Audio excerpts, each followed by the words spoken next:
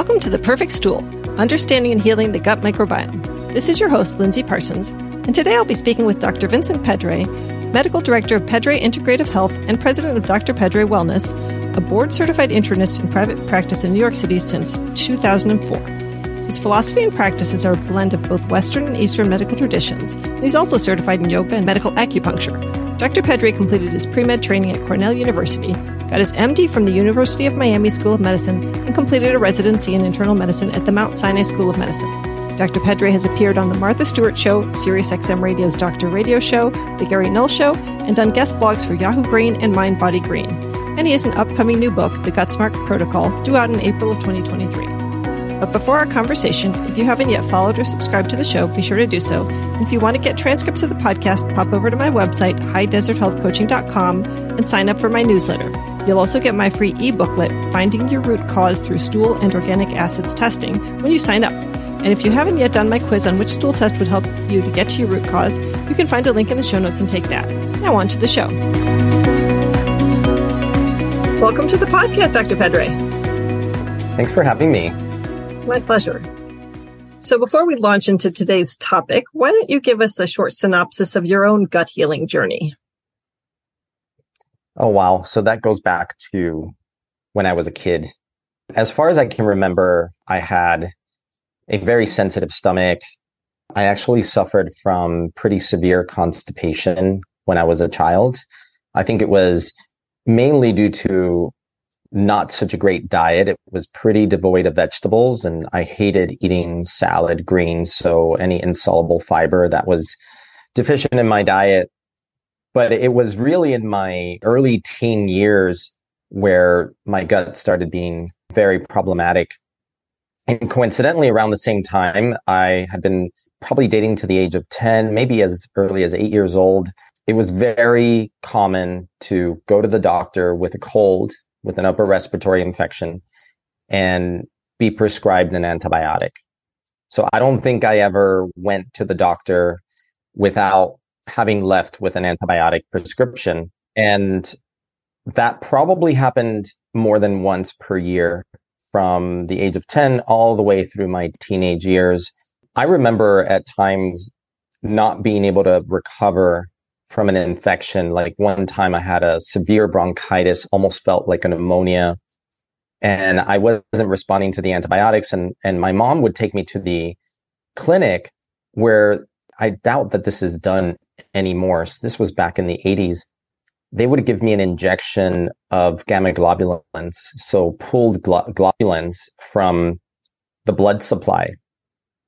And after I got those gamma globulins, I always felt better within a day.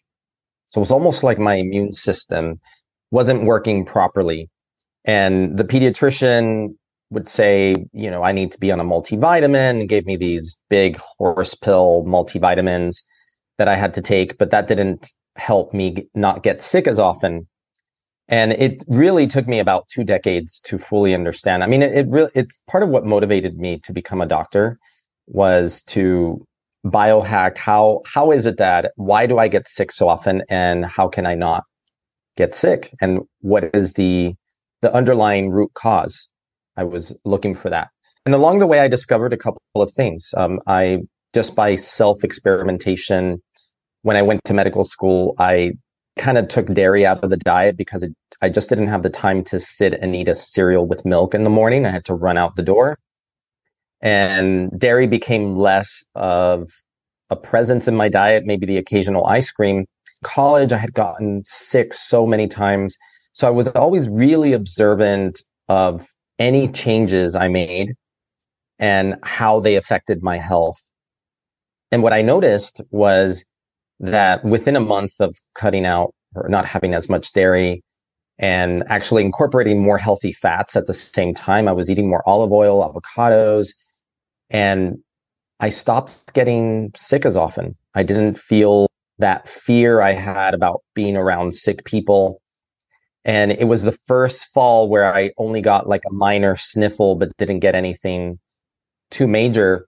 And I started making the association, even though I was in a traditional Western medical school where nutrition was given maybe one day out of the 4 years, I grew up in a household where my dad was very focused on nutrition and had done allergy testing, like food sensitivity testing. And this is again back in the 80s when it was not very common to see that. So that was infiltrated into my mind. Even though I was a child, I grew up around this. So I always thought that there must be something in nutrition, that there was some power to the way that we ate.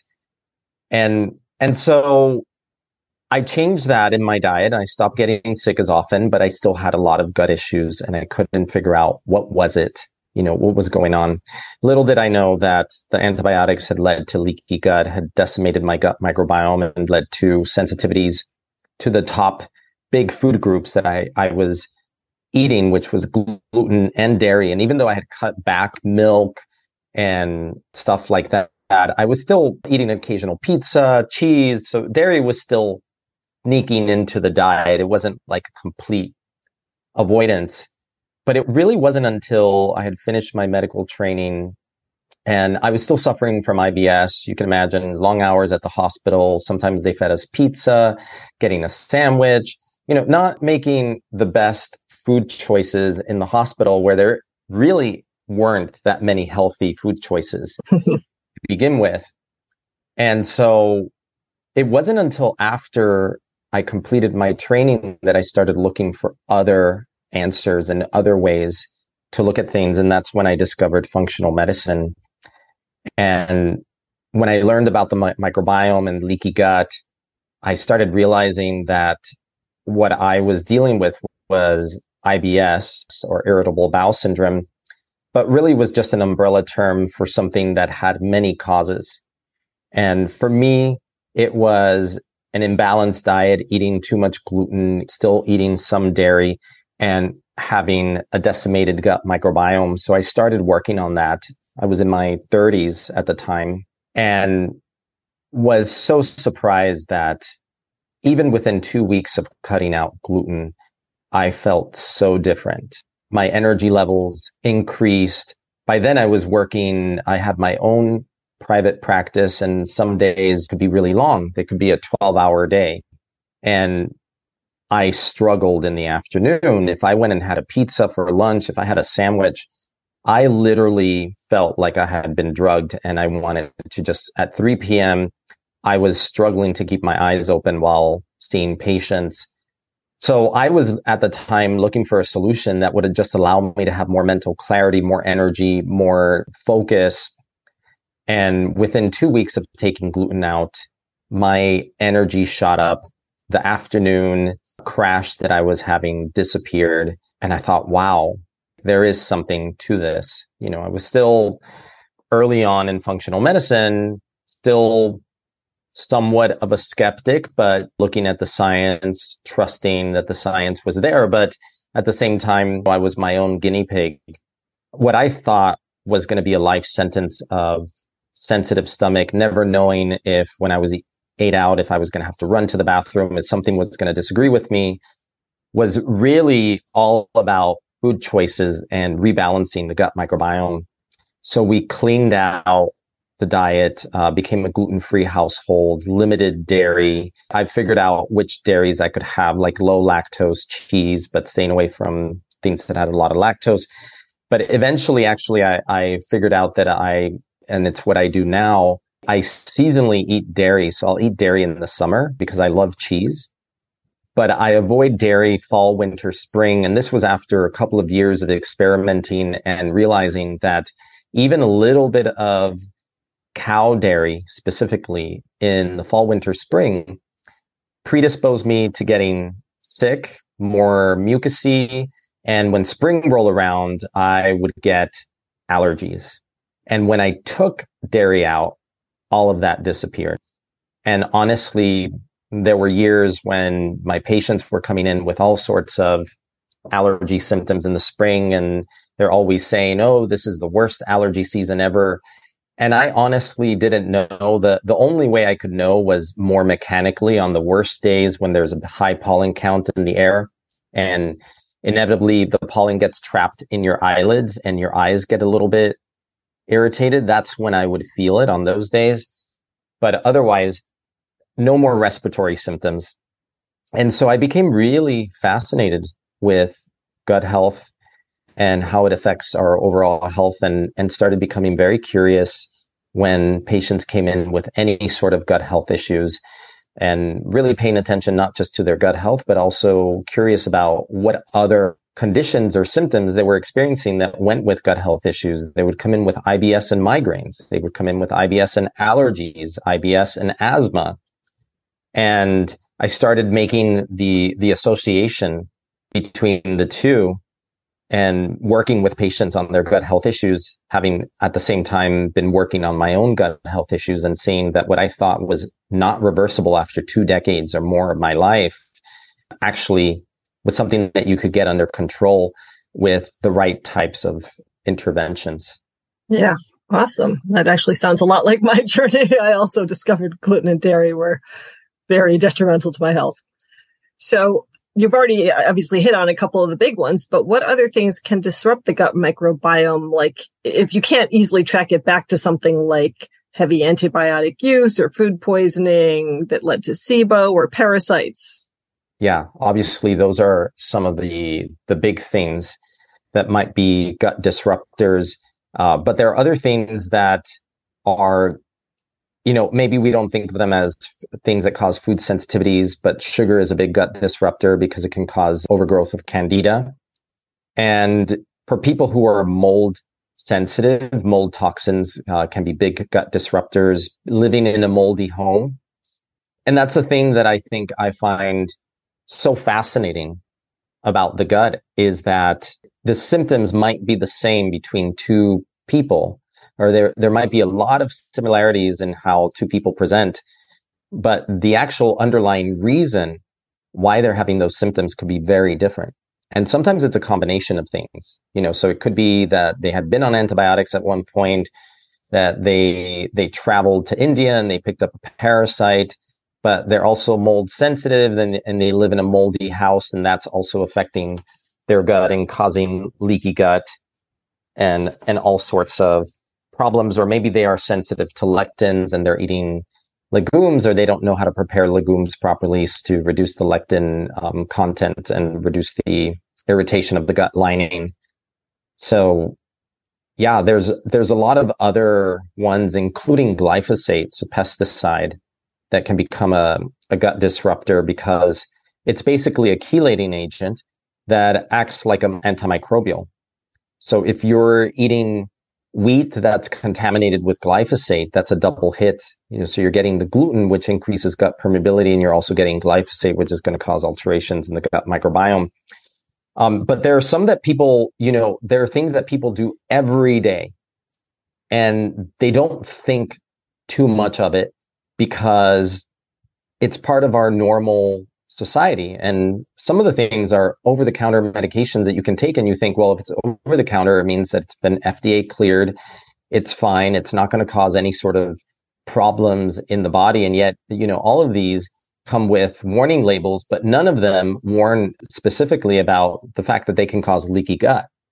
And ibuprofen increases gut permeability, but acetaminophen also can do it, not directly by affecting the gut lining, but by having an effect on the gut microbiome. And that then leads to increases in gut permeability, or what we call leaky gut. And lastly, people don't think about this, but alcohol is a big gut disruptor. And probably someone who's listening might think back, sometimes we don't notice things until you really put your nose on it and start paying attention. But maybe you might notice that you go out drinking and maybe you have a couple of drinks the night before, and the next day your gut isn't feeling so great. Maybe you've got to run to the bathroom at some point. And if you're not connecting the two things, you might think that they're unrelated. But we know now that alcohol also disrupts the gut microbiome, and anything that disrupts both the good and bad bacteria in the gut is going to result in having downstream effects on the gut lining, which increase gut permeability and lead to leaky gut, which then leads to all sorts of inflammation and increases inflammatory signals in the body. So there are a lot of gut disruptors that are part of our normal day-to-day existence. And that's why it takes so much education for people to understand how these things have these downstream effects that, starting with the gut, affects so many other aspects of our health. Mm-hmm. So specifically, what is alcohol doing to the gut? Is it killing bacteria? It's killing bacteria. Just think, what do we use to disinfect surfaces? We use alcohol. So when you're drinking alcohol, and of course it depends on the type of alcohol, it's going to wipe off some of your good bacteria. And that disrupts the gut. Now, depending on the drinks, maybe you're having a sugary cocktail, maybe you're having wine, maybe you're having beer. There's going to be carbohydrates, there's sugars related to that. There might be some yeast that is going to feed yeast overgrowth. So not only is the alcohol going to wipe down your good bacteria, but it's also going to promote the growth of yeast in the gut. And for somebody who's already perhaps sensitive because they had to go on a course of antibiotics that disrupted the gut, then adding these other gut disruptors is only adding more fuel to the fire. Excuse this brief interruption, but I wanted to remind you that if you've been struggling with IBS, IBD, reflux, gastritis, SIBO, dysbiosis, candida, diarrhea, constipation, and all that gut health stuff, that's my specialty. So I work with clients not just here in Tucson, Arizona, where I live, but also virtually on video chat. And I offer single appointments as well as a 5-session gut health program for people with tougher gut health issues or mental health or autoimmune challenges that go along with that, who likely require testing and longer-term follow-up, as well as 12-week programs for weight loss. If you think that a 5-session or longer course of health coaching might help you meet your health goals, you can set up a free 30-minute breakthrough session with me to talk about what you've been going through, and I'll listen and hear if it sounds like I have something in my toolkit that you haven't already tried, and let you know if I think that health coaching would be appropriate for you. You can find a link for that in the show notes, and I hope to hear from you. So obviously, alcohol is a big part of life for a lot of people. And I'm curious, like, how much drinking is too much? Because surely there's all sorts of things we do that upset our gut microbiome every now and then. Like, even I eat a pizza every now and then because you got to live too. So, yeah. I mean, what do you think is a reasonable for somebody who's used to social drinking? That's a debate, because what they found is that, maybe we can work backwards, that one drink a day for women specifically increases the risk of breast cancer. And that's only a couple of milligrams of alcohol. So, there's got to be some sort of happy medium there. But knowing that every time you're having a drink, you're causing some level of gut disruption. If you're having one drink daily, you're also increasing your risk for cancer. But if you have less than that, maybe you're having 2 to 3 drinks per week socially, then that's having less of a weighted effect, right? Because the more you have, the more of an effect it's going to have. Now, the thing is that alcohol is also going to increase inflammation in the body, because alcohol increases the release of inflammatory markers like IL-6, IL-10. So it's having an effect at some level. And I think that's why when I've had people do an elimination diet, and one of the things that we take out in the elimination diet, along with wheat, dairy, and some of the other gut disruptors like corn, soy, legumes sometimes, and nightshades, is taking out alcohol, because again, it's a gut disruptor. And sometimes you don't really notice what something is doing to you until you take it out and then you reintroduce it. And so I think that it's important to make these wise decisions, or understanding what your body matrix is, how you're feeling in general. And if you already have ongoing chronic inflammation, if you have mental health issues, if you've got some brain inflammation, then alcohol is only going to make that worse. And the interesting thing is now looking at it through the lens of the gut and understanding that yeah, I mean, alcohol has some toxicity to the brain neurons, but it also is toxic to the gut microbiome. And by doing that, it's altering the good microbes in a way that will increase gut permeability. And whenever you increase gut permeability, you're going to increase the influx of inflammatory substances, whether it be bacterial DNA. Bacteria actually have been found to get into the circulation, or products from the bacterial cell wall like endotoxin that then stimulates your white blood cells and causes the release of more inflammatory mediators, eventually leading to things like insulin resistance that scrambles your insulin signal. So you start producing more insulin, which tells your body to convert carb calories into fat. You start gaining weight in the middle, and then that fat in your belly then starts to produce its own inflammatory signals, and then it becomes a cascade. So it's kind of like understanding where you're at, because we've thought of alcohol as liquid calories, and why some people have difficulty losing weight if they do a pretty strict diet, but they're still drinking 1 to 2 drinks per day.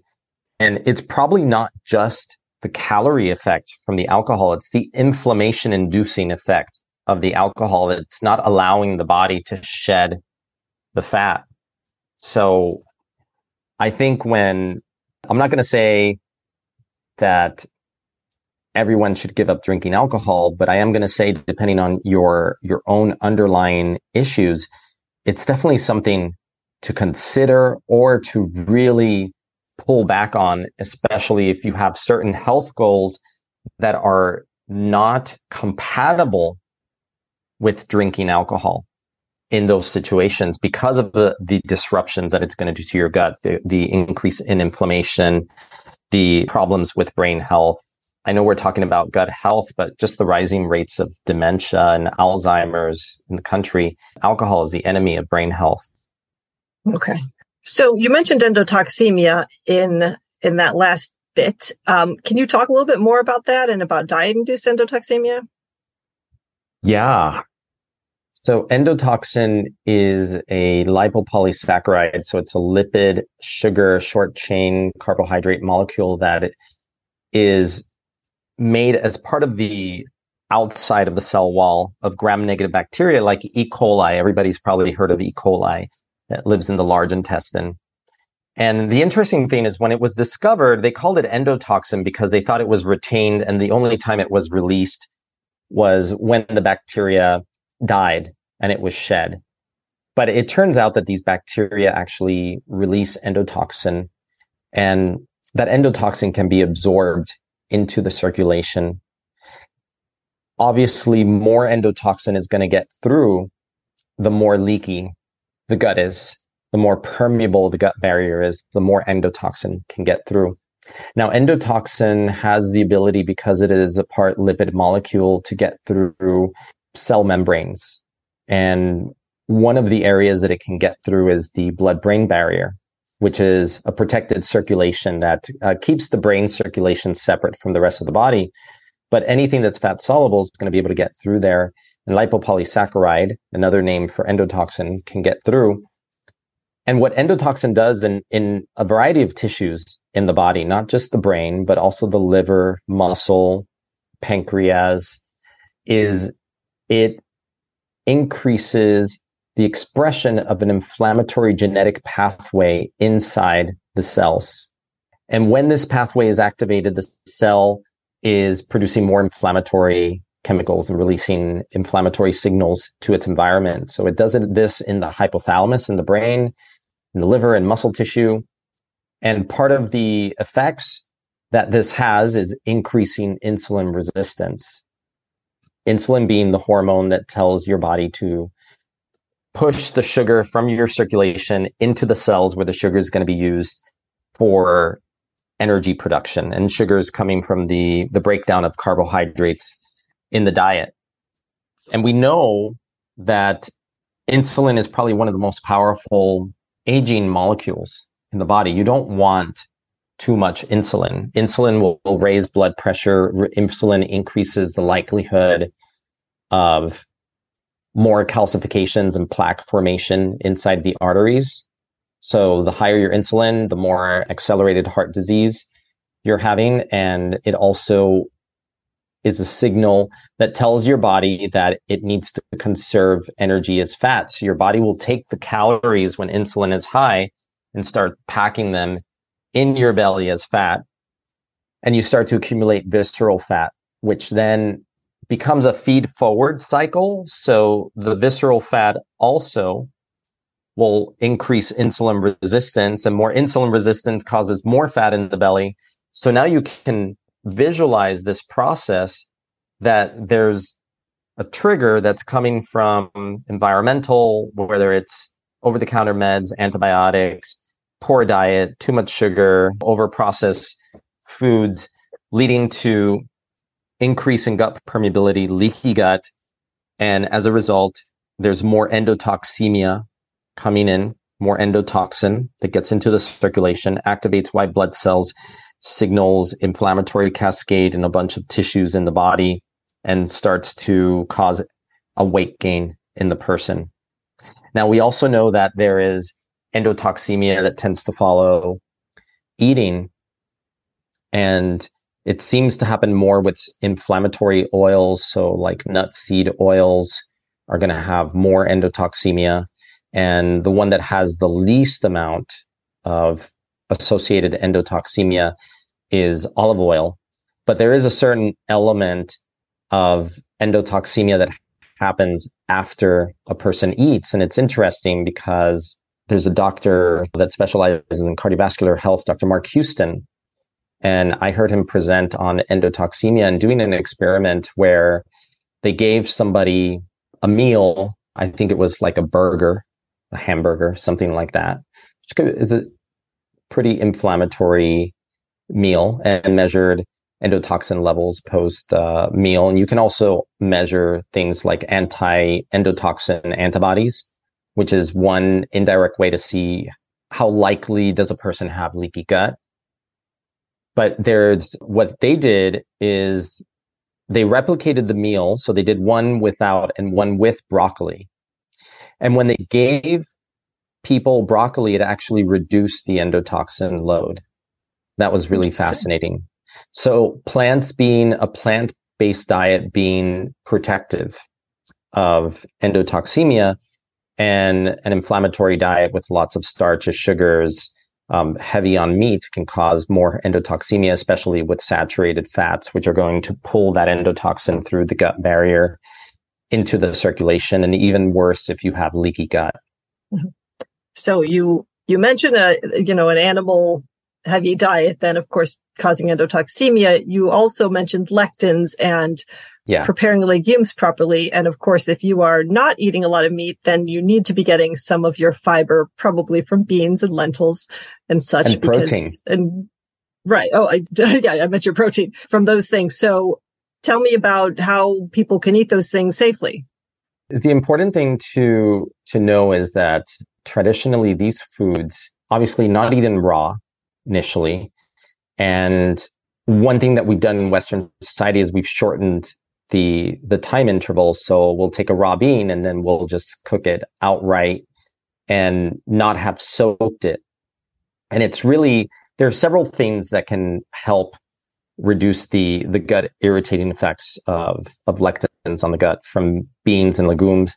And the main thing is soaking them overnight and then rinsing them out and using fresh water to cook them the next day. Another thing that is really helpful is when you cook them, to cook them in a pressure cooker. That's also going to help reduce the lectin content by another like 30-50% just by cooking them in a pressure cooker. You can also add a little bit of sodium bicarb to reduce the gas producing effects from the sugars in the beans, or you can add kombu, which is a seaweed that you don't necessarily eat, but you use it during the cooking process, and it also helps to make the beans more digestible. Now, there are certain beans that are really a bit easier on the digestion, like mung beans and adzuki beans are good for people who have trouble digesting regular beans. And the other thing that you can do with beans if you have the patience, or you can also in some health food stores find them this way, is sprout them. So you can get sprouted beans. So they've been soaked, sprouted.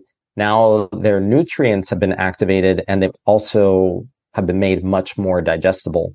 So you can get easier access to the nutrients in the beans, the protein, the minerals, all the great nutrients inside, and also make it easier in the digestion for people who are really plant focused. Mm-hmm. Obviously, we know that gluten is inflammatory and has issues, but do you think everyone should avoid gluten or just the people who are sensitive to it? It's a really great question. And there was a study that was done a couple of years ago that actually looked at the effects of gluten on three groups of people. One group was people who had a diagnosis of celiac disease, and that's an autoimmune intolerance to gluten. And that's about 1 to 2% of the population, by the way. The next group was what we call NCSG, so non-celiac gluten sensitive, NCGS, sorry. And this represents anywhere between 2 and 10% of the population. Probably, I would suspect it's much on the larger end. And then the third group were people who were considered normal. They didn't have any signs of gluten sensitivity. They didn't have celiac disease, no celiac genetics. And so they looked at the effects of gluten on their gut permeability. And as expected, people with celiac disease, when exposed to gluten, had the greatest increase in gut permeability. When people with non-celiac gluten sensitivity, who we know are still sensitive, they're not quite extreme as celiac, they also had an increase in gut permeability, but not as great as people with celiac. And the mechanism is that when you have gluten and it breaks down into its protein molecules and gets absorbed by the cells that line the intestines, gluten actually triggers the release of zonulin, which is like the dimmer switch that controls gut permeability by increasing or decreasing it depending on how much zonulin is getting expressed in those cells that line the intestine. And so you would think that someone who is normal would have zero increase in gut permeability from being exposed to gluten. But that's not what they found. What they found is that even people who were quote unquote normal, that they actually had a certain small but still measurable increase in gut permeability that makes you think that depending on genetics and predisposition, I think that one thing that can happen for people is that this could be a lifetime hypothesis where, maybe you're fine when you're young and then a lifetime of exposure to gluten augmented by maybe having had to go on antibiotics for an infected tooth, and then you get a UTI or pneumonia and you have to go on antibiotics again, and then you're still eating gluten. So you've had other things that increase gut permeability. Maybe you hurt your knee and you were taking ibuprofen. So now you're adding factors that are increasing gut permeability, and they're allowing more of that gluten to get through. Eventually, if you have a genetic predisposition, it's very possible that you would develop some sort of condition, autoimmune disease, for example, that could be triggered by the environmental trigger of gluten. And this was the research that Alessio Fasano did, where he was looking at what is the pathway to autoimmune disease. And he hypothesized that autoimmune disease starts in the gut. And it involves three important things. One is a genetic predisposition. The second is an environmental trigger. So the environmental trigger that he was looking at was gluten, because from his research and findings, the surface of the gluten molecule can in some ways be confused by the body as if it were a foreign bacteria. So it's perceived as an invader, especially if it's not broken down properly. So it's more intact protein, then it's going to be very antigenic. It's going to provoke an immune attack. And then the third factor that he found was necessary in this pathogenesis of autoimmunity was leaky gut. So if you have a genetic predisposition, you have an environmental trigger, and then you have leaky gut, it's very possible that you could develop an autoimmune disease somewhere down the road. And interestingly, when I went to medical school, we initially learned that celiac disease was a diagnosis in pediatrics, and it would be something that you would pick up early in life. We never really thought that celiac disease could start later in life. And yet I had a patient who came to see me. She was 52 years old, and she was having a lot of gut issues, but she also tested positive for autoimmune markers for thyroiditis, for autoimmune thyroid. And she just didn't feel well. And we decided, because of her history and her background, to do celiac genetic testing, found out she was positive for celiac genetics. But not only was she positive, but when I sent her for an endoscopy, she had positive findings on endoscopy for celiac disease. And she was 52 years old at the time. So it shows, you wonder, like, well, did she have celiac disease all along? Was it something that she maybe developed younger but didn't know? I don't think so, because when I've seen younger individuals with celiac disease, it hits them pretty hard, and they suffer a lot when they eat gluten. So we could hypothesize, based on the fact that we know that gluten can increase gut permeability even for people who are normal at some point, they don't have any autoimmune disease, that a lifetime of exposure eventually could reach that threshold level where it's the straw that breaks the camel's back that finally triggers the Pandora's box of autoimmunity to get started. And again, with genetics, environmental trigger, and leaky gut.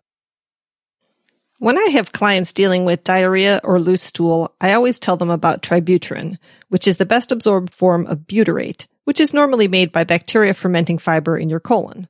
Supplemental Tributrin can help slow your motility down and feed the cells lining your colon, firming up stool and helping create an oxygen-free environment in the colon, which helps the butyrate-producing bacteria to survive and multiply. Those bacteria are often wiped out after taking antibiotics, which is why Tributrin is a great accompaniment and follow-up supplement if you have to take antibiotics. My new supplement, Tributrin Max, has 750 milligrams of Tributrin, which is the highest dose currently available in a capsule. You can find it at tributrinmax.com. That's TRIBUTYRINMAX.com, and use code INTRO15 for 15% off your first order. Yeah, no, I think that is a path I see people on frequently with the Hashimoto's, like I have, but fortunately I got my antibodies down to 0. So that's great. And that was my motivation partly when I decided to take gluten out of my diet, which was in 2007. Obviously, a lot of it was related to looking to fix my gut issues. But my mom had been diagnosed with rheumatoid arthritis, and my older sister has multiple sclerosis. So I was learning about the connection between gluten, leaky gut, and autoimmunity. And part of my motivation was to fix my gut, but also part of my motivation was to prevent the development of any autoimmune disease later on in my life. Yeah, I can imagine. I was about 34 years old at the time, and I thought, I can do without gluten if it means investing in my future and investing in future health. Yeah. So I remembered what I wanted to ask you from before, which was, are canned beans already essentially been soaked and all that, or no? Oh, no. No, very unlikely. So canned beans are more often than not going to be quite irritating to the gut lining. And depending on the can also, I think a lot of them have been replaced BPA free.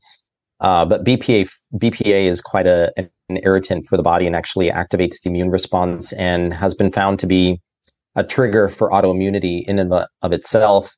A lot of these cans are lined with BPA. Now you have quote unquote BPA free cans, but I mean, even other forms of BPA like non-bisphenol A could potentially be toxic.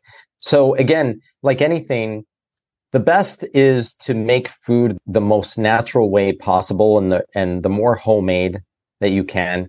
Yes, it is an extra step. Yes, you have to buy the dried beans or the sprouted beans. And you have to remember to start soaking them the night before. Yeah, and you have to soak them and then remember to rinse them out. But it doesn't take that long to put beans in a pot and soak them overnight. And same thing for lentils, or are those okay? The same thing you should do with lentils, although lentils, you can usually get away with soaking lentils less than overnight. You could soak them for a couple of hours and they'll be fine. And dal actually is also another bean that's easier on the digestion. So mung beans, adzuki beans, and dal are ones to think about if you want to incorporate beans, but you want to test them out and you know that you don't react well to regular beans. But know that if you eat out and beans don't agree with you, well, those beans were probably not soaked and rinsed and cooked in a pressure cooker before. And they probably didn't have added bicarb or kombu seaweed to reduce the gas promoting effects of the beans. Okay. So do you think that a diet without dairy requires some amount of calcium supplementation? Like, what's the evidence for that? Oh, wow. Yeah, that's a thing that I think led me down a wrong path growing up because, so many commercials like dairy does the body good and dairy makes your bones strong. And if you don't have dairy, you're not going to have strong bones.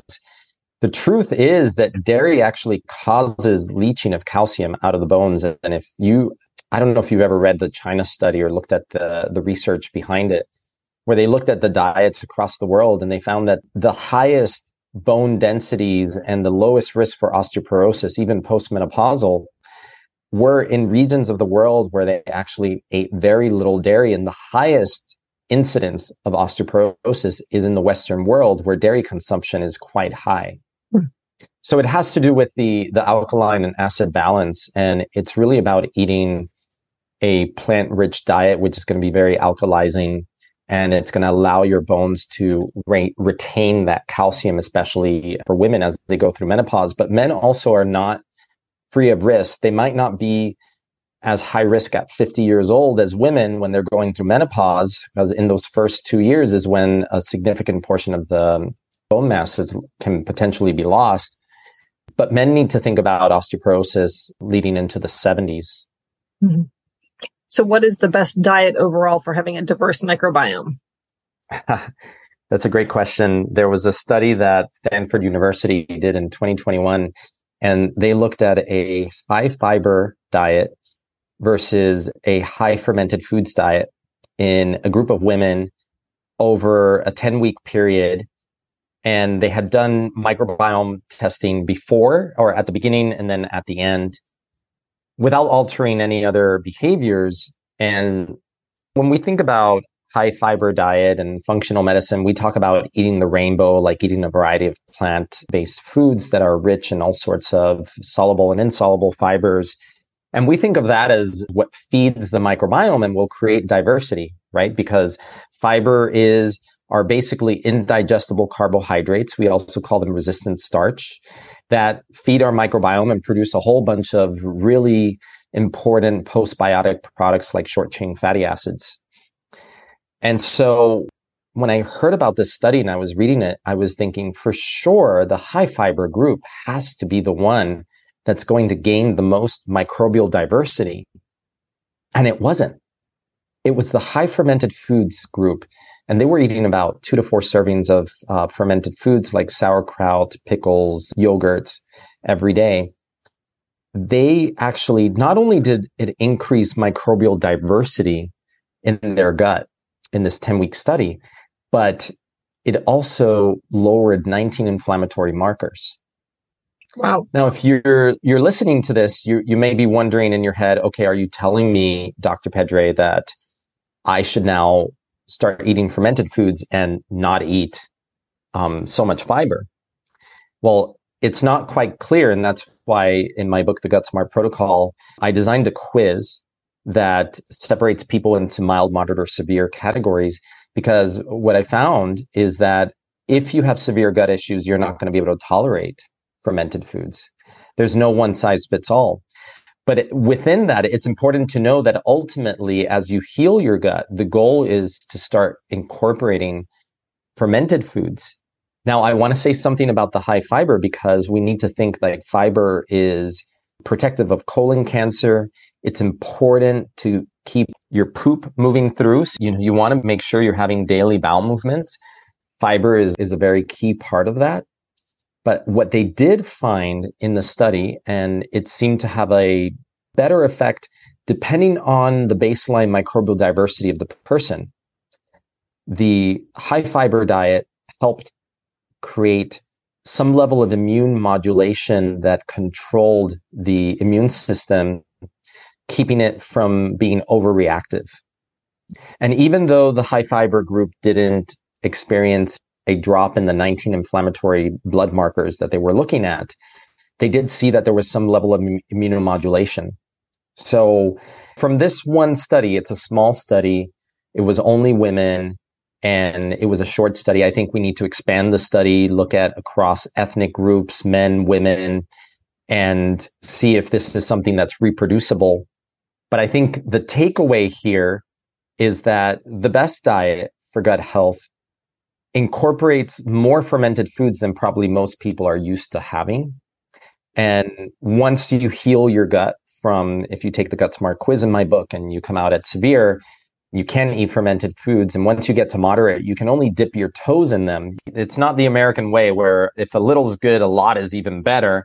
You've got to be really careful about when you're incorporating fermented foods to start with small doses, even like a quarter teaspoon, and slowly work your way up.